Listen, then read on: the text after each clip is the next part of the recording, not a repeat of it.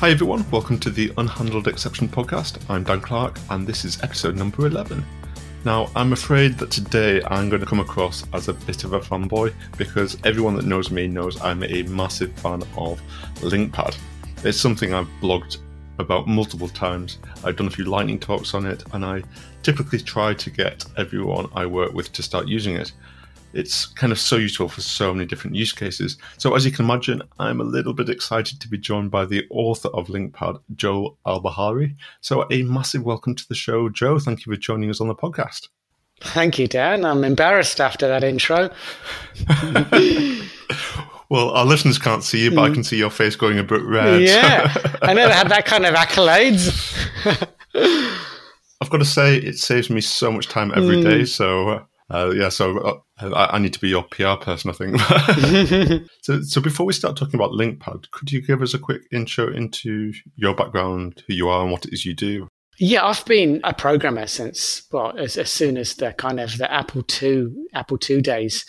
So I've always enjoyed programming. It's been my thing. And I started with Apple and writing my own kind of disk operating system, and I moved on to PCs and then spent some days in Fox Pro, which wasn't necessarily the happiest time I had. No. But it did very well. I was in London for a while, and Visual Fox Pro was paying the very, very good contracting over there. And then when I got into C# sometime later, and got to Australia, and I was writing the C# 3 in a nutshell book. And what was interesting was that was the time when they first introduced LINQ, and it's an interesting technology because it's like a functional. In one hand, it's a functional programming technology. It's a way of getting functional. The first step at getting functional programming into C# and also a way of doing querying over local collections. But also, LINQ was a way to kind of bridge that divide between the database and the strongly typed programming language. So it's a way you can write LINQ queries to query a database.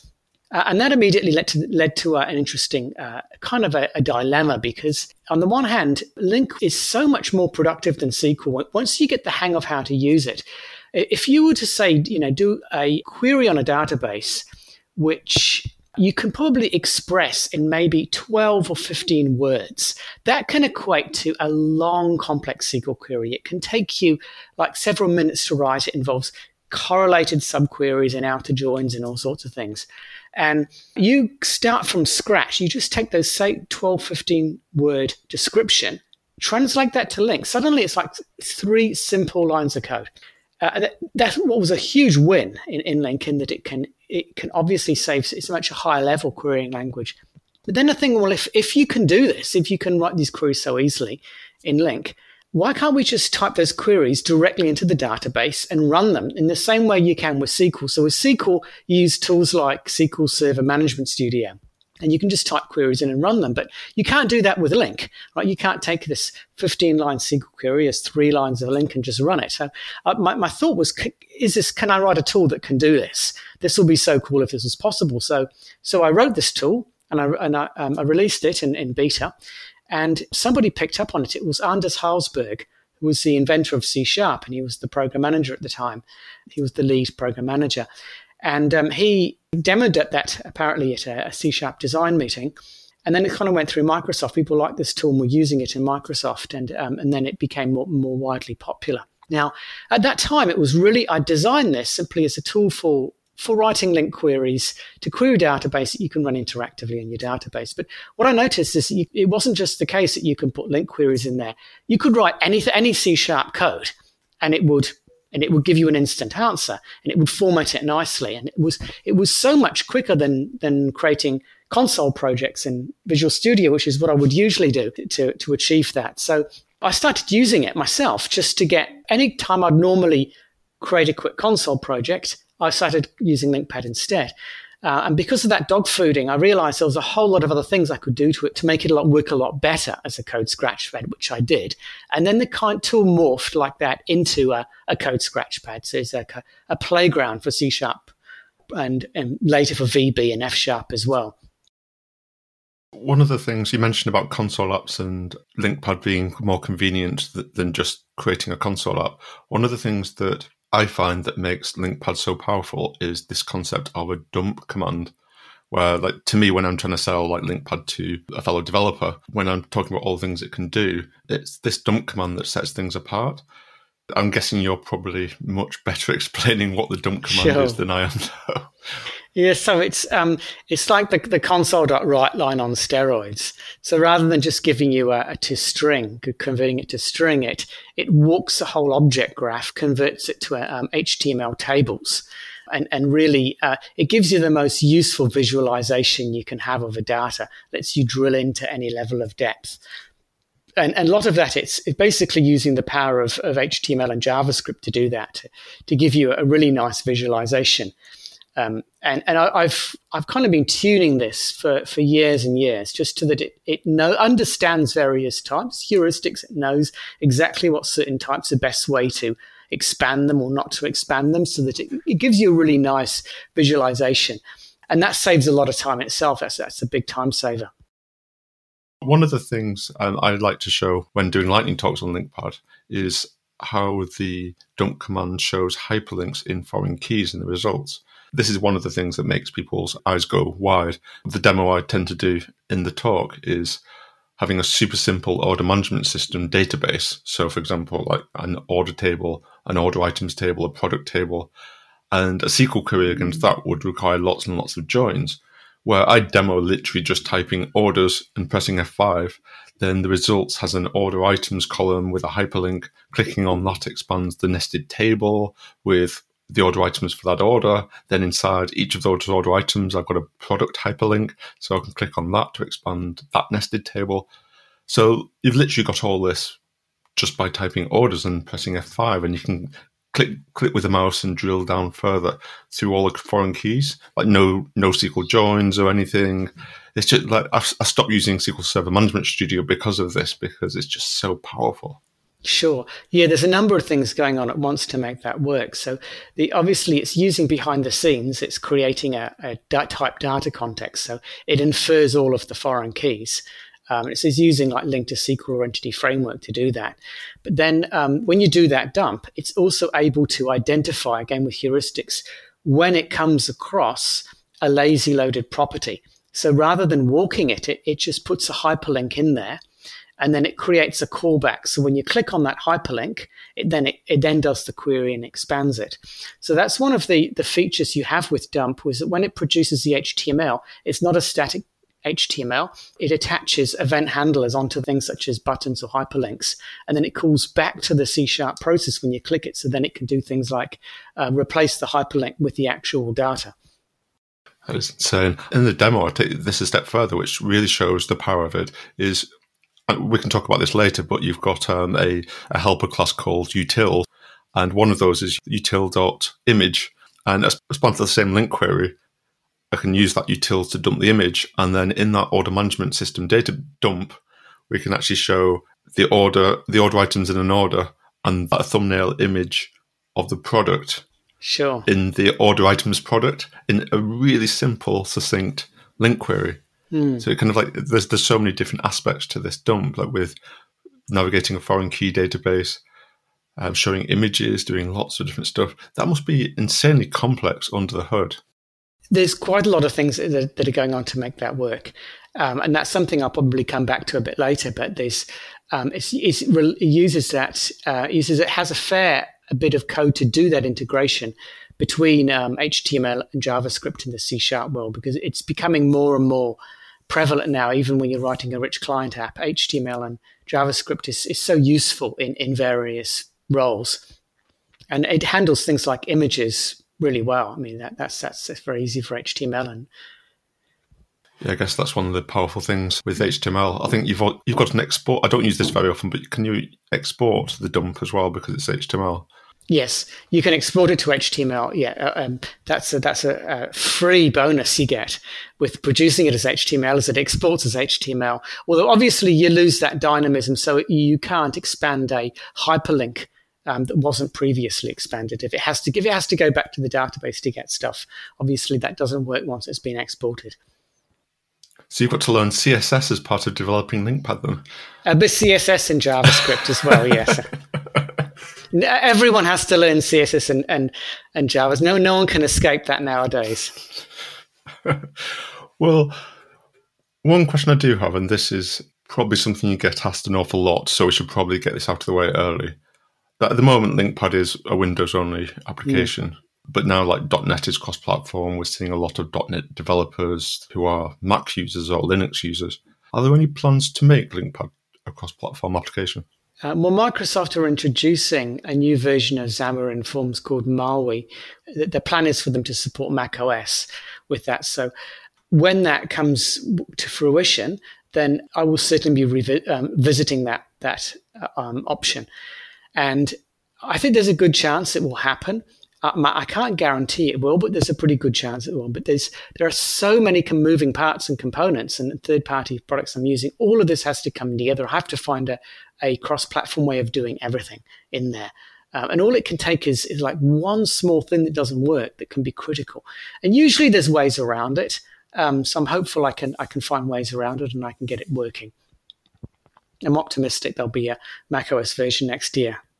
Oh, nice. Well, I think .NET MAUI is .NET 6, isn't it? Which is next November, I think. I think that's the release date. That's the release date. But the critical thing is that I can't start working on this until they have a version of MAUI that's a preview that kind of works. So they haven't released anything yet. So once that happens, I can start looking at it and seeing what's possible.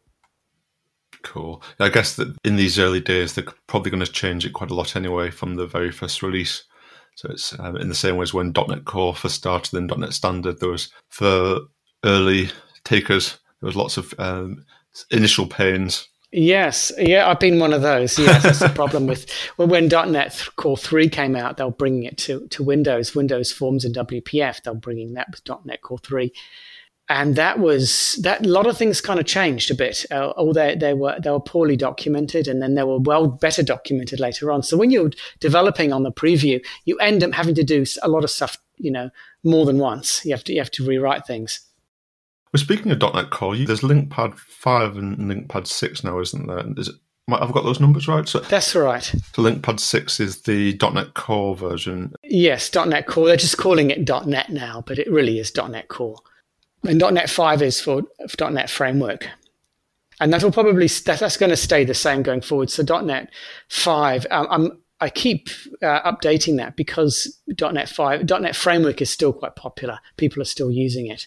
So just to check, do you mean LINQPad 5? Not LINQPad 5. That's right. LINQPad 5. Sorry, LINQPad 5. Yes, is for .NET Framework 4.6 to 4.8, and I'll have to keep enhancing LINQPad 5 for a while for that reason. And there might come a point I'll have to rename it LINQPad SE or something like that.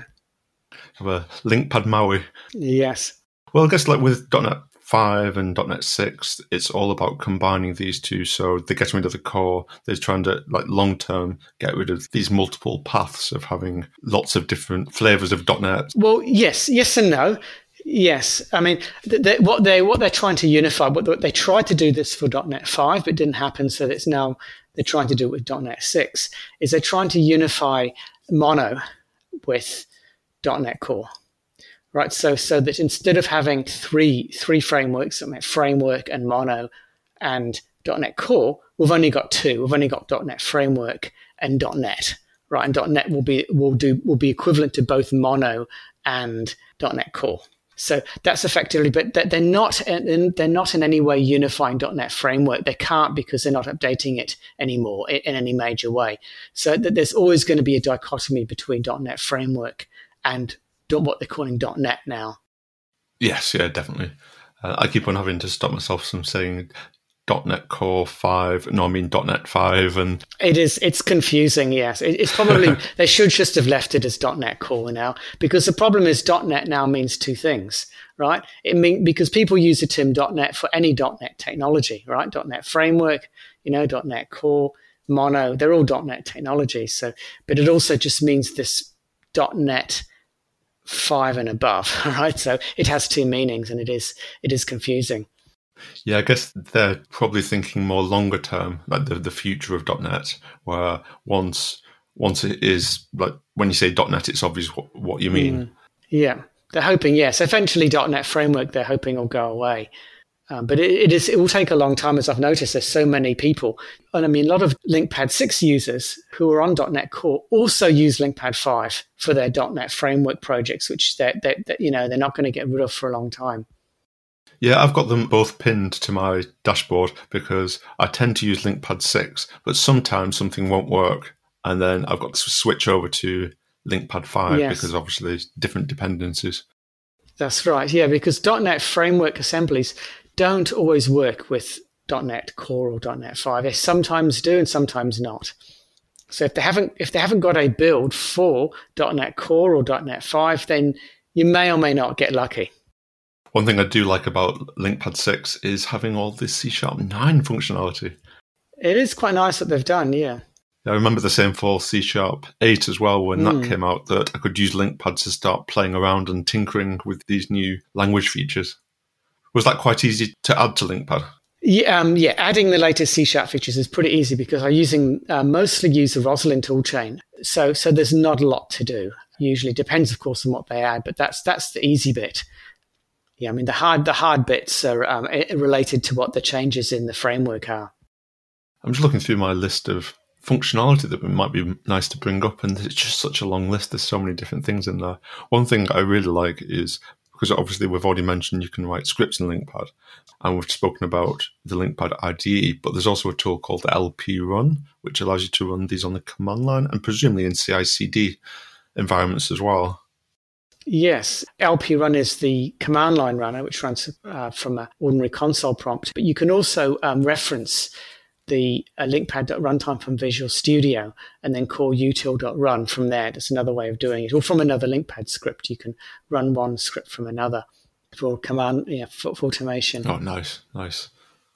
I need some more tips and tricks for my blog post series that I mentioned earlier. In fact, I'll include that in the show notes. But I was looking through, because it's been a while since I looked at them. So I was looking through them before this call, reminding myself about some of the functionality, and there's just so much there. Even a built-in regular expression editor. There's lots of different tips and tricks where even someone like me that's used it for years, I come across these things and it's like, wow, I didn't even know it could do that. Yeah, that's nice that you keep finding new things. Yeah, definitely. I like I'm probably in the minority of LINQPad users who are also Vi users, but that made my day when you added that, just a checkbox and you can turn on Vi. Oh, the Vim emulator, yes. Yes, definitely. That was brilliant, because I find if I go over to an editor or like Management Studio or whatever that doesn't support Vim, I think Management Studio does have a Vim plugin, but it's a paid for one. And it's just because I'm not used to using the Vi keyboard shortcuts. Yes. It's just so painful without them. So it really did make my day when you added that. But I'm assuming not many people requested that. So was that something that was... There were enough people requesting it that I thought it was worthwhile. And for a long time, I thought, what is the point? Why do people want a Vim emulator? But I can think of, there's a number of kind of plausible scenarios. But the one that really got me, that convinced me, is that when you're having to develop on a cramped laptop keyboard, it's so much more ergonomic not having to use all these modifier keys, like having to use all the control page up, page down with these function keys. They're not ergonomic on laptops. But using all those Vim shortcuts, that's really quick. So I can understand the benefit. You're going to be coding more quickly on a laptop if you know how to use Vim. I think also it's people that use Vim in the main editor. I use Rider, but I've got a Vim extension. And I think I initially started using Vim, 15 years ago, when the team I was working with, everyone used Whatcom Vi, which is a Vi editor. And because the entire team just used Vi, so I kind of did it as well, it was painful to get used to initially, but then once I learned it and it became muscle memory, it became so much more efficient. And when you're using this in your main editor, I'm that used to it when I alt tab to something like LINQPad and don't have it, then suddenly it's kind of, you feel like you've lost a superpower almost. That's right. Your muscle memories now isn't working against you. Exactly. Yeah, so it's a two-edged sword, though, writing something like a Vim emulator, because it's going to be at least 1,000 lines of code to do that. And then when you've done it, it's all great. It doesn't take too much maintenance. But if you want to, say, produce a Mac version of your product, and it turns out you need to change your editor, Now, suddenly, you've got to rewrite that, possibly rewrite your Vim emulator. And that's quite a lot of work. So did you actually write the Vim functionality yourself? Yes. Wow. I kind of assumed that you just used like a library or something. I'm not sure whether you can use a library unless the libraries, you happen to be used the same editor that the library was designed to use. So I'm using the Acti Pro editor. So I don't believe that there's a Vim emulator for that. So I wrote one for that. That is insane. Sorry that you just, I'm not often lost for words, but I kind of assume it was a quick thing. So you added a library, but you've implemented Vim in LINQPad. That's amazing. Yeah, it was. In fact, I wrote most of the code in LINQPad to do that. So I just created a hook so that I could literally code the emulator in LINQPad while it was running live, right? But every now and then I'd introduce a bug, and I couldn't fix the bug in the code because now had broken the editor. Oh, that's brilliant. That's brilliant. That just reminded me of something I spotted. This was an accidental thing I spotted. I pressed in LINQPad Control, Shift and F to find something in my scripts. Mm-hmm. And it popped up a LINQPad script, a LINQPad link query to do that find. That's right. That's how it works. It's just little things like that, which like absolutely brilliant. Yes, and the advantage of that is that because whenever you bring up this kind of dialogues, Shift Control F search everything, it gives you these various options in the dialogue, which LINQPad 1 does that as well. But sometimes that's not enough. You want to do something different. So when you hit return and it searches for it, and it brings up that query, right? If you can basically make that do anything you want just by editing the query, right? So you can do any kind of search you want. So have you found any major problems like blockers other than the cross-platform thing when developing LINQPad? Just things that are like, I can't do this or... Yeah, I've had challenges along the way.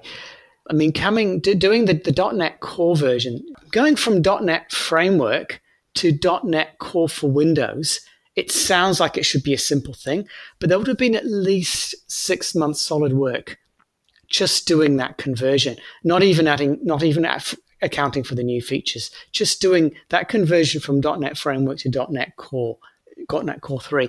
And it's sometimes really small things that can sometimes mean weeks of work. So something as simple as removing one function from an API in reflection.emit meant I had to do a whole massive amount. I couldn't use reflection.emit anymore. So I have to do in a completely different way.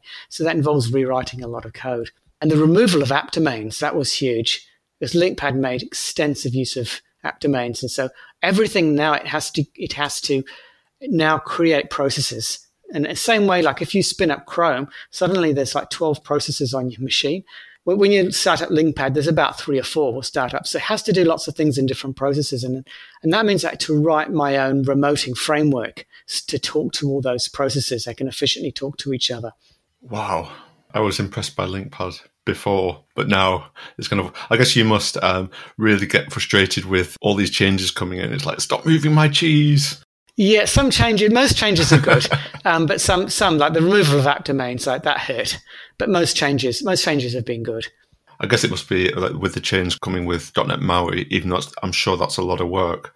That's probably quite exciting that you're opening up the potential for a lot more LINQPad users.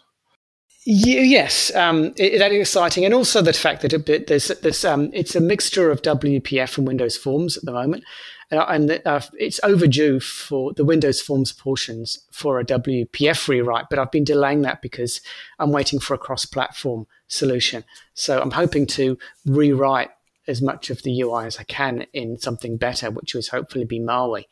But obviously, it means requiring like a compatible editor that works in MAUI, because there's so much code there. You can't just rewrite the whole thing. You have to find ways to make that work as best you can with a manageable amount of work. Can you use a JavaScript editor? Because obviously in MAUI you can put like Blazor stuff and combine Blazor and MAUI. Does that open up the possibility of like having the editor being like a JavaScript component? Well, I use obviously the results editor. That's a web browser, but for that to work well, you need really good integration between the web browser and the host. And so far, that hasn't really been the case. And I'm just concerned that there won't be enough good integration just to have a LINQPad in MAUI at all. Like if the web browsers that they offer are not up to scratch, I won't be able to do it. But to go as far as the editor, putting the editor in there, it'd have to be really good integration. Like there cannot be anything that has any rough edges, or it's just going to fall apart. So that would be probably a last resort, just because it relies on having such good integration between on the HTML, JavaScript side and the managed side, the C# .NET managed side. Yeah, it does sound a crazy amount of work. So are you actually working on LINQPad? Is that your full-time role at the moment? That's right. Oh, that's good. So you can actually dedicate a lot of time to doing these. It takes a lot of time. Even really simple things that, simple minor change to Entity Framework Core. That might be a week's work dealing with that. So there's a lot of work just keeping all the stuff in there, all up to date and working. So going back to the features of LINQPad, I think we might have touched on NuGet very briefly, but it's actually got an inbuilt NuGet package manager. So I quite often, if there's a new NuGet package or I need to quickly interact with an Azure service, for example, or like whatever service, and there's, I don't know, like RabbitMQ client, if I'm interacting with RabbitMQ, and there's a RabbitMQ client NuGet package, I can just go in LINQPad, press F4, have the NuGet package manager, find the whatever NuGet package I need, and then just start coding and quickly mocking up like trial code, like Spike code. Yeah, there's the NuGet engine it's surprisingly tricky and complex to get that working, to implement that. And that's something that's been kind of years of accumulated work to get that engine working. LINQPad doesn't use the MS build stack. So MS build stack does a lot of that stuff for you. But LINQPad doesn't do that. It's much lower it just goes to the Roslyn thing directly, which it provides better performance. Very cool. Before we started recording, you mentioned you've done quite a few talks, and one of the ones I've seen on YouTube is your neural network from scratch talk, which I watched through, and it taught me an awful lot. But you were doing that in LINQPad and coding, like basically coding a neural network. Is that something you can touch upon here, or I suppose it's very hard in an Audible podcast? Yeah, sure. Yeah, you can watch the podcast on that, and it explains it. I've got all the details on how neural nets essentially work, or really what makes them tick. And I mean, if you're doing it C#, a lot of people use Python for neural networks. Interestingly, with Python, it's great. There's kind of two ways that people use it. They could use it to write a neural net from scratch, just to kind of experiment with the concepts of neural networks, but they can't actually do anything serious because Python is too slow it's not conducive to doing that. So then what it's more used for in a more real world way is a kind of a scripting front end to control these libraries, which are written in C++ and that they use your GPUs and so on. But with C#, it's interesting because the direction C# has taken is that it can provide really good low-level functionality and performance. So you can actually get really good performance out of a neural network you write from scratch. You can parallelize it. It won't be as good as obviously what you can do with C++ code that uses GPUs, but you can still do really well with C# code. And it's stuff that you can actually look at and understand. It's fairly simple code, and you can get really good performance out of it. So I thought this was a fun project to write a neural network in C#.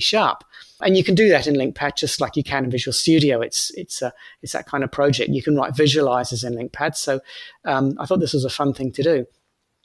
Yeah, well, that's one of the things I like about your talks. They always seem to incorporate LINQPad somehow. I was watching one of your C#9 talks. At the start, you were saying that you created an alarm clock in LINQPad. And yeah, I've once done an alarm clock in LINQPad. Like just when I want to catch a flight, right? Then I like having backups. So I use my smartphone, and I might use like a tablet, and then I'll just as a backup in case all that goes wrong.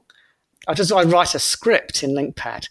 But I have once missed a flight from Honolulu to Perth because all of the 3 alarms failed for different reasons.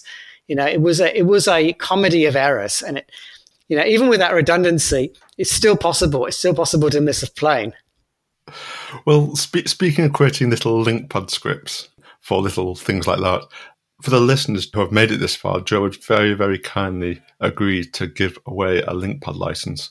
So what we were thinking we would do is, if you're interested in taking part of this prize draw, if you tweet out about both LINQPad and the show, I'll knock up a quick LINQPad script to query all those tweets and pick up one at random as the winner. So if you make sure you include the hashtags unhandledexception and LINQPad, I'll do a draw a week after this gets published, say. And if you're interested, I'll share that LINQPad script as a GitHub gist or something as well. So thank you, Joe, for giving away that license. Hopefully someone can take away what we're talking about today and have a good playthrough. And speaking of licenses, actually, and there's a few different licenses. I don't know whether we can talk about the different licenses and the pricing. I always try to persuade people to get the one that includes like NuGet and debugging, which I think is like the top one. Yes, that's right. It's $95, so it's not a huge amount of money. But then, yeah, you get the debugger. That took that was 6 months full-time work, solid work to write the debugger. That is a really tricky bit of code to get right as a debugger. But it's certainly worth it because in LINQPad you don't rely on the debugger anything like as much as you do in Visual Studio. But occasionally when you need it, it's really useful. Yeah, definitely. I think going to your point about $95, I think I paid for it years ago, and I use it every day, and it saved me so much time. So it's a no-brainer. It really is. Yeah, back then it was pretty cheap at the beginning. So we've already spoken about like potentially doing a cross-platform version with .NET MAUI. Have you any other future plans in the pipeline for LINQPad? Well, something I'm working on now, and this kind of does relate to this will help with the cross-platform edition, is decoupling LINQPad from the IE DOM. At the moment, it heavily relies on a web browser, which is the web browser control, which is tied to IE11. So that's quite a big project to separate that because it's intricately connected to the IE DOM. So that's now I'm rewriting that or creating two versions, so it'll select either the IE DOM if you've got the IE, or if you have the new Chromium engine, which ships with the new Edge, it will then use that Chromium engine instead. So then all the interactions done purely through JavaScript instead of through a DOM on the .NET side. So that will have quite a number of benefits. It'll improve the interactivity and the performance, and it'll also make it easier for cross-platform. So do you still have that IE DOM dependency when using LP run from the command line to run a LINQPad script? No, with LP run, there's no render out there. There's nothing to display results. All the results go to the output stream or a file. So it either produces text or it produces an HTML. And to produce the HTML, I use actually a library my brother wrote called Hyperlink with a Q, which is an HTML generation library. So it doesn't rely on a browser to do that. That's cool. You've got software development in the family. That's right. So we did mention about doing dev tips, and you said you were up for doing one. Did you? Yeah, I've got a dev tip, a really kind of abstract general dev tip. And I think it's related to Kool-Aid. And this is something that every now and then, well, quite regularly, some new technology comes along. And particularly if the large successful internet companies are using it, there's this kind of everyone wants to use it. It's cool, whether or not it's suitable. There's this tendency to overuse things. But sometimes it's really hard to know, like, is something actually suitable or not? Or if people are saying something's really cool, is it really cool? And I think one of the ways to look at this is to look at people who've used it and who've used other things and that speak about it without using hyperbole, and that can give a realistically balanced, nuanced view. They can point out its flaws as well and when it's not suitable, to not fall into that Kool-Aid trap. And that's one of the things I've seen people do that's incredibly expensive, is to use a technology that's not quite appropriate because it seems cool. And the flip side, that has a flip side too, which is that sometime after a technology has been overhyped, people realize that they've been duped. And then there's this overreaction where it's uncool and no one wants to use it. And I've seen some of this happen with OOP. Right? Because OOP was good, it still is good, but it was overhyped. So people would overuse it. And now it's kind of uncool and people are saying bad things about OOP. And really, there's nothing wrong with OOP. It's simply that that people were overusing it, particularly with inheritance and class hierarchies. They were making that too complex. So, and I think a good analogy, it's like you've got a toolbox of tools, and then somebody introduces you to the hammer, and you think, oh my God, this is wonderful, this hammer. And you use it everywhere. You use this hammer everywhere for everything. Yeah, and then you realize, actually, it's not very good for putting in screws or whatever. So then you throw out the hammer, right? And you're saying, look, this hammer sucks. I'm not going to use this anymore. Yeah, I refer to that as the new and shiny syndrome. Right. Shiny toys.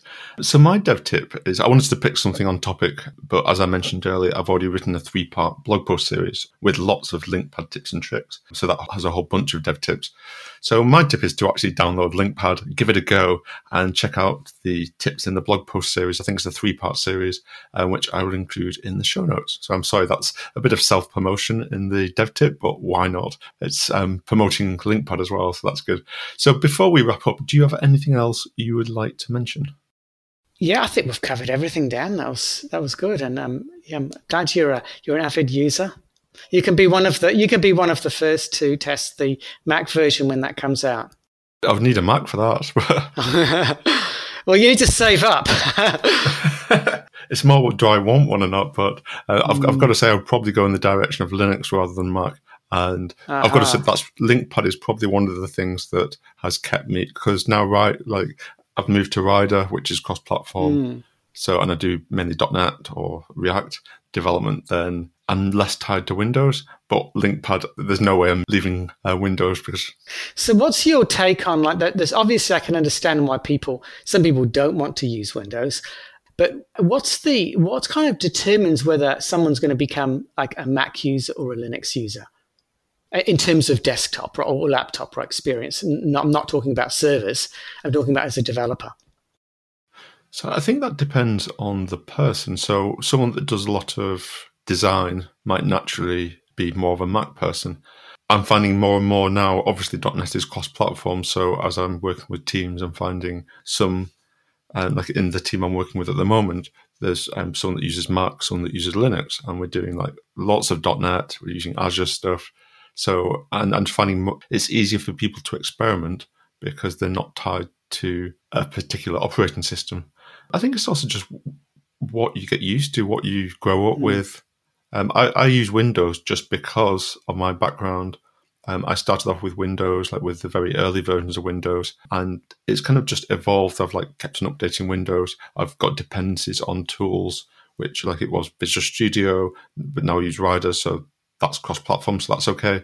But like, for example, LINQPad, there's lots of little tools I use in Windows to make me more productive, which I would have to relearn if I switch to something else. Sure. I think it's largely what people have started off using, they probably stick with. And then maybe if, for example, if lots of people's colleagues start using a Mac, right, then they might say, oh, I'll give this a go and give it a try. So it's like not peer pressure, but just peer curiosity, if anything. Yes. And I think also Apple produced some quite nice hardware. I think some people are drawn to it just because they like the machines that they produce.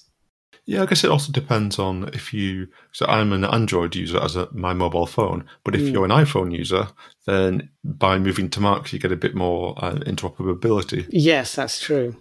So it depends what your entire tech ecosystem looks like. What do you use? Are you Windows? Oh, presumably you are Windows because obviously LINQPad, that was a silly question. I use Windows, but I use an iPhone, not an Android. Have you been tempted to switch over, or is it presumably LINQPad just means... Yes, because I use LINQPad, I need to use Windows, but it's also the familiar. If I pick up a Mac, the familiarity advantage is always going to make me happier on a Windows. It will take quite a lot of time on a Mac before, if there were any benefits, and there probably are obviously benefits as well as downsides. But for those benefits, if they resonate with you, for that to kind of become the main thing, you need to spend a lot of time to get that familiarity. Because there are so many things that you set up to work well if you've been using an operating system a long time that work well for you. Yeah, I think it's becoming easier though, because like, for example, on the command line, I use PowerShell, but now you've got PowerShell Core, or is it still called PowerShell Core with .NET taking away the core? Is PowerShell taking away the core too? I have to confess, I don't really use PowerShell. I've never really got into it. I probably should, but that's something I've always managed without it. Is that because you use Bash, or do you not use the command line at all, really? I use LINQPad for a lot of that stuff, and partly just because I try and do everything in LINQPad because it's a dog fooding mentality. So I try and script everything I can in that. But I do use a command line, the standard, which comes from with the MS-DOS heritage, but it's, data. The CMD. Yeah, that's right. No, I do like PowerShell just in the fact that you're chaining together. When you're using the pipe symbol and you're chaining things together, you're chaining together objects rather than just text. If you're using Bash, you've got to really heavily learn how to use like sed and awk and all these different like text manipulation tools. Where it's just .NET really when you're using PowerShell, so it's really powerful. But as I say, that's kind of, now we've got PowerShell core, then even that, you can run that in Linux and Mac.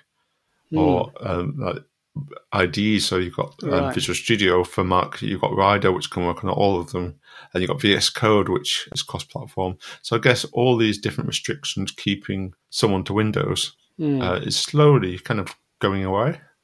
Yes, bit by bit there, it's becoming easier to have a cross-platform. And I can't help wondering also if some of the sentiment is it's not so much of a big deal now as it was, but there was a time when there was an anti-Microsoft sentiment, and I think some of it remains, and it's partly because of there were some accusations of anti-competitive behavior. This is going back a long time, but I don't think it was just that. It was the fact that Microsoft were very big, and they were when a company gets big and successful enough, particularly if they're in a monopolistic position, they start to get some hatred.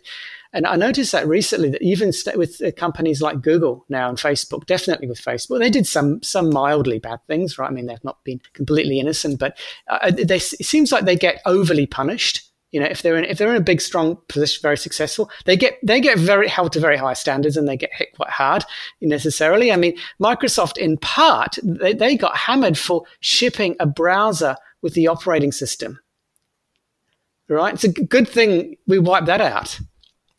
Yeah, I completely agree. It's like the Facebook example. They obviously own WhatsApp, and now I'm seeing left, right, and centre people slagging off WhatsApp, saying you should move to what's the name of the new one? Hang on a sec. Signal. Move to something called Signal. And I did try Signal. I think the selling point is that it's super secure and everything, but it's not very polished at all. And it's kind of, it just feels like you're saying, a company gets to a certain size, and just because they own WhatsApp, everyone's trying to pull all the friends away from WhatsApp, and it's a bit frustrating, really. Yes, it is. It's yes, I never quite worked out what the real benefit was for Facebook in owning WhatsApp. That was an interesting, because it's very hard for them to seem to me to really get benefit, because if they do something like to integrate it better with Facebook, that's going to devalue it. So it was a kind of a strange acquisition. Well, I think that's what people are arguing about, saying that there's the sharing of data around adverts between things that go on in WhatsApp. But to be honest, I don't really know the details. From my point of view, I want more personalised adverts in Facebook. You do? I want to eliminate them. Well, I don't want adverts about something I'm not interested in. So, but then if you're not interested in adverts, obviously most people that aren't tech savvy can't do this. But there's lots of tools we can use to get rid of the adverts and mitigate against that. But I get the point. I get the point. So a massive thank you, Joe, for joining us. It was really an honour to have you on the show, and also obviously thank you for LINQPad. As I say, it saves me hours every single day. Thank you very much. And also a big thank you to everyone for listening. A quick reminder that this podcast is sponsored by Everstack, which is my own company providing software development and consultation services. For more information, visit everstack.com. And if you're enjoying this podcast, please do help me spread the word on social media.